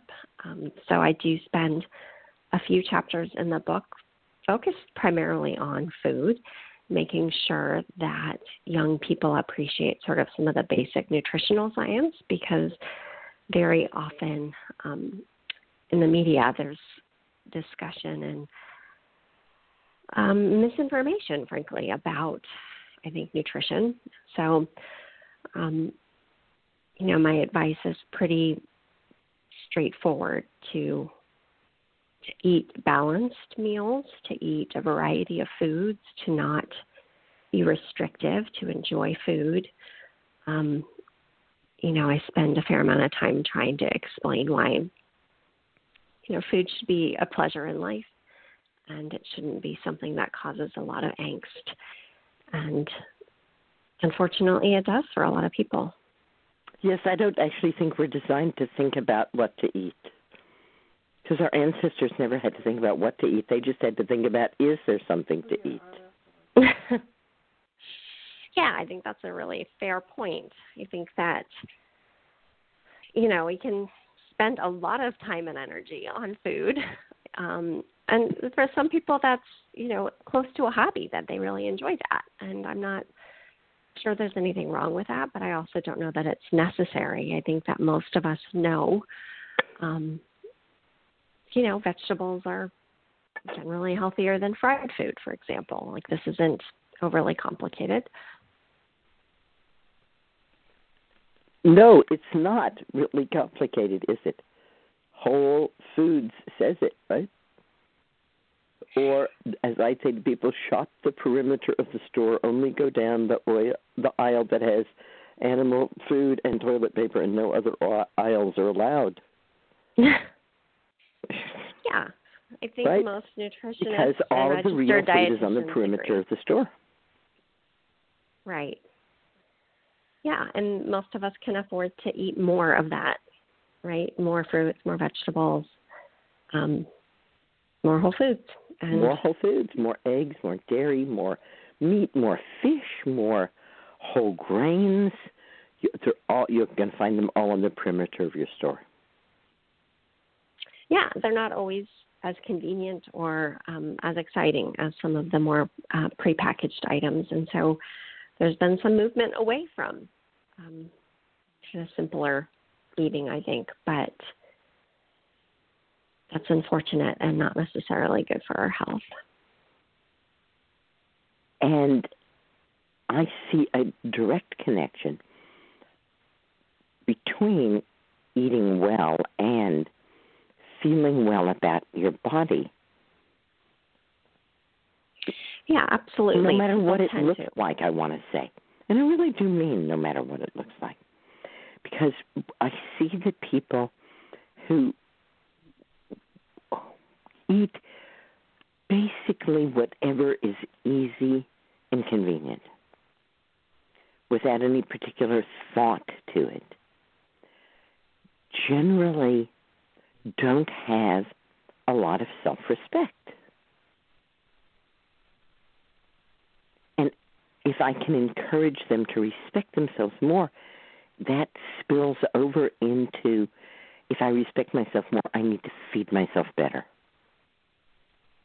Yeah, I sometimes like to say that food is really a primary source or a primary means of self-care. Self-care is thought of as this really trendy idea these days that you need, certain kinds of chemicals or face masks or whatever to engage in self-care. But we feed ourselves multiple times a day, every day, and that's really the most basic form of self-care. Taking good care of yourself is feeding yourself well. And framing in that way is really important for us psychologically, not to be thinking about it as this complicated or potentially kind of punishing activity we engage in, but something that's nourishing and important for us both psychologically and physically. I ate out last night. Now, a year ago, that would not have been a remarkable statement, but it's a remarkable statement in November of 2020, and it was a remarkable activity. For me, I think the last time I ate out was last February. And was it enjoyable? What did you eat? It was very enjoyable, and part of the enjoyment was that there were a lot of other people around me. Now, the law here in New York is that the restaurant can only be at 25% of capacity, so we were well spaced out. Mm-hmm.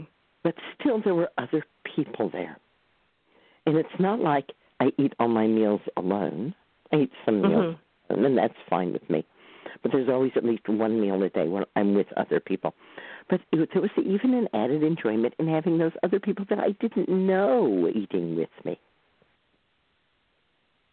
Well, I think that's something many of us are missing right now because food is incredibly social for many of us, and it's unfortunate that we can't share meals with people in quite the same way we used to, and hopefully we will be able to again in the not-so-distant future. But, eating out isn't necessarily just about the food. I've come to find since the pandemic began that I desperately miss eating out, but I don't think it has much at all to do with what I'm eating. I think we've been making wonderful food at home, so it's not really about the food. It's about the outing. It's about the time with other people, and about the experience. Having a meal that doesn't require your preparation or your cleanup can be very nice as well. That's what my sweetheart says. My sweetheart says, everyone would cook all meals for themselves if the dirty dishes and pots and pans miraculously got cleaned. And if someone brought in the groceries, and the thing is, there's a lot. I really like the shopping. You like the shopping. The shopping part is quite exciting, and of course the meals that we serve here at the Wise Women's Center, the people shop nature. Mm-hmm. So they might sit down to a meal of nettle soup when they've harvested the nettle, and I've boiled it. And if I want to make it fancy, I'll throw a few dried mushrooms in it that we've harvested here on the land. And then we'll go out and we'll harvest greens for a salad, and we'll have anywhere from a dozen to 24 different greens in the salad. And they'll have spent time with me and the goats, and they'll have cheese made from the goat's milk, as well as some whole grain bread made locally. And it's a very, very simple meal. And I see people being so fed with self-worth that they're eating what they harvested and turned into food. Well, I think the whole experience can be very rewarding for people in contexts like that. I think that depending on what your life allows, how much time you have, and how you prioritize the activities you engage in, it can be, difficult to spend that much time and energy on food preparation for some people, especially if you have children at home, you're homeschooling these days, and complicated life in part due to restraints introduced by the pandemic. But I think it's important if you have children that you're homeschooling to go out and harvest wild plants with them. Children are natural learners in nature, and there are no hyperactive children in nature. And it's wonderful to see them teach each other. And again, they get that tremendous feeling of self-worth when they eat what they've harvested.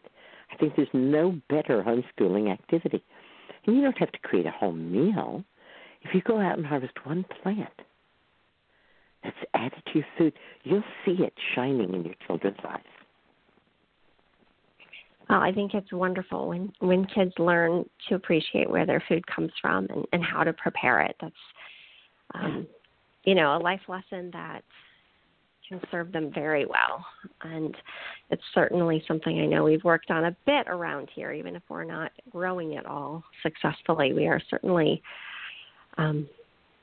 taking more turns in preparation because it's just necessary Everyone knows to make things dandelion. work. Dandelion's an easy one to fit in as a wild thing. I want to make sure that everybody knows that they're listening to Charlotte Markey, Ph.D. And you can find her at charlottemarkey.com. That's CHARLOTTE, like the spider, Charlotte. Markey, MARKEY, markey.com, or the website, The Body Image Book for Girls.com. Oh, you talk about what we wear and how much that matters. Can you tell me a little more about that? Well, I think some of the research I find particularly interesting on this topic has to do with how clothing can prove to be distracting to people, especially women. And there's some research suggesting that in controlled laboratory settings, that women who have been asked to wear something that's more revealing or uncomfortable actually cannot participate and engage in tasks that require concentration, as well as individuals who are wearing clothes that are comfortable. And so sort of the take-home message from that is that if you're wearing something that's uncomfortable to you, kind of actually common sense, and yet I think we forget about this, that can be a real distraction, and it can keep you from being able to operate to your best ability, whether that be focusing on something or interacting with whoever you're trying to have a conversation with, or trying to do something academic or intellectual. So the take-home message really is that comfort, I think, is pretty important in what we wear. That is exquisite. Thank you. It's one of our few yoga rules, which is if you're always twitching and tucking and adjusting it, don't wear it to yoga. Yes, and I think that rule could extend to most of our lives. Right? And it's not meant to be an anti-fashion sentiment by any means. I believe you can look wonderful and be comfortable at the same time, and that it's worth investing some energy to get that sort of combination of factors. I think it's a hard lesson for young girls in particular to learn, because so much marketing targets them and suggests the importance of wearing certain things that are revealing, that are uncomfortable. And so, I don't know, maybe most of us need to learn that lesson the hard way. You only wear uncomfortable shoes on a long walk once usually, and then you just don't do that again. Charlotte, when I was 17, I had jeans that were so tight I had to lie down on the floor to put them on. I'm sure you are not the only one. I have heard this before. That is what my culture taught me, was that in order to be attractive, I had to be in pain from my clothes. And you know better now. I remember when we burned our bras. Woohoo! And I came home with my first LL Bean boots, and my husband looked at them and said, "Those are awfully ugly." And I bet they were comfortable. And I said to him, "Get used to it." Yep. And again, I don't think it has to be ugly. Comfort looks it doesn't always. have to be ugly, for goodness sakes. But that was his judgment about it, right? Yeah. In your book, The Body Image for Girls, you have a section with a great title, Myths and Misbeliefs. Tell us a little bit about that, please.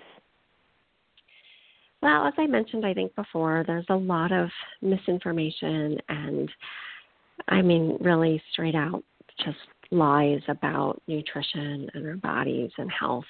And oftentimes what's sort of the sexiest is what sells. And I don't mean the sexiest literally. I mean sort of the most outlandish.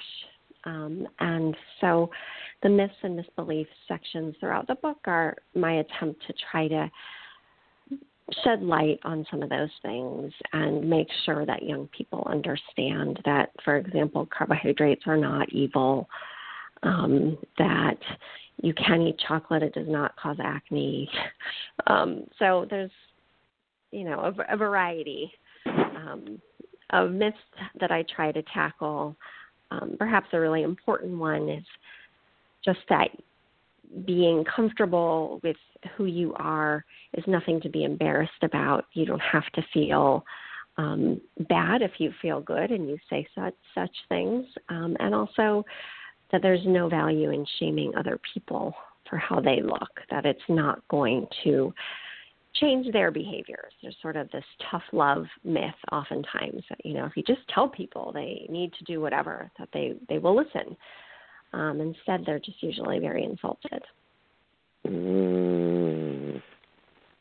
Yes.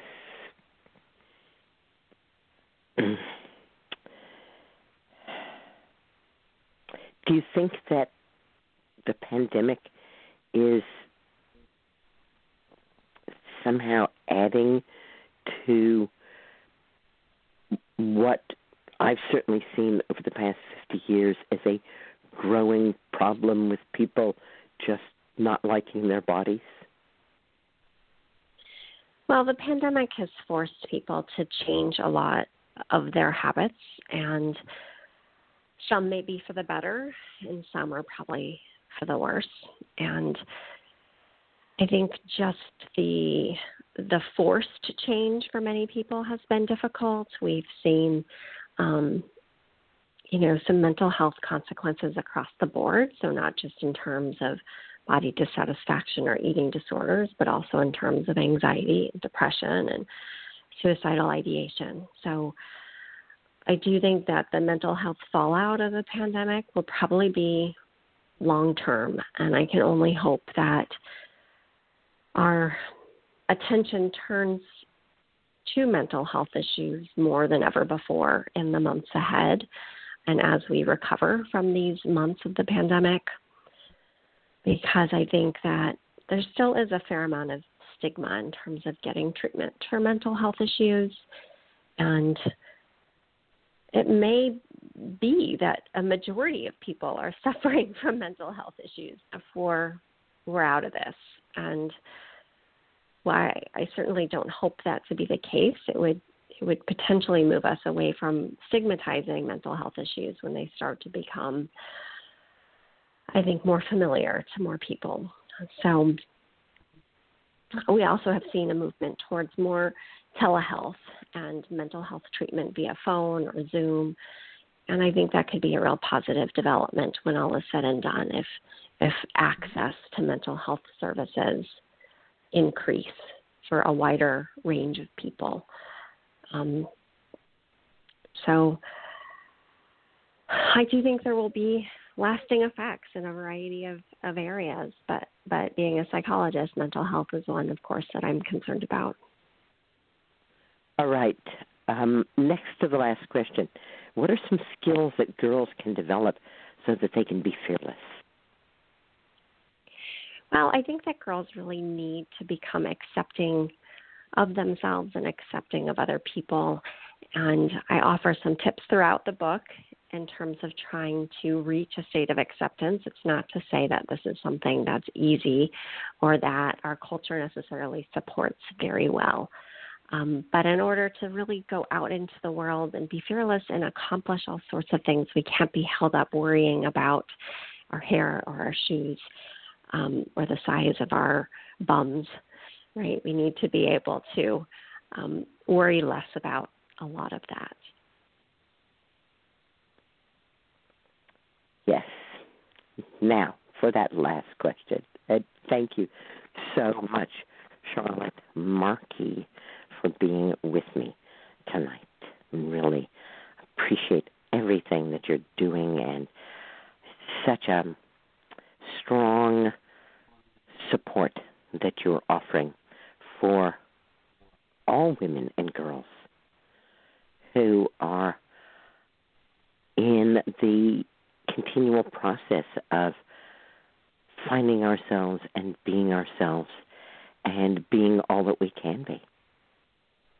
Agreed. That's my goal. And yes. Thank you for giving me the opportunity to talk about it. Yes, thank you so much for doing that. And what would you like to leave in the hearts and the minds of everybody who's been listening tonight? Well, I think that even though these are trying times, they are times that we will get through. I want people to feel inspired that there are better days ahead, and there are lots of support systems out there. As I just said, there are great opportunities via telehealth and many psychologists and social workers that are available in a variety of modes now. So if you're struggling during this pandemic, I hope that people reach out, look for resources, and don't be afraid to ask for help. I think that culturally we aren't always good at encouraging that, but we all need help sometimes, whether it be about our eating or our body image or mental health more generally. Asking for help is an important part of getting to know ourselves and oftentimes connecting with others. Thank you, Charlotte and Markey, and thank you, Rebecca, and thank you, Justine, and thank you, everybody who's listening. Together, we are reweaving the healing cloak of the ancients and restoring herbal medicine to its rightful place as people's medicine. Green blessings. Good night. Good night, everyone. Thank you.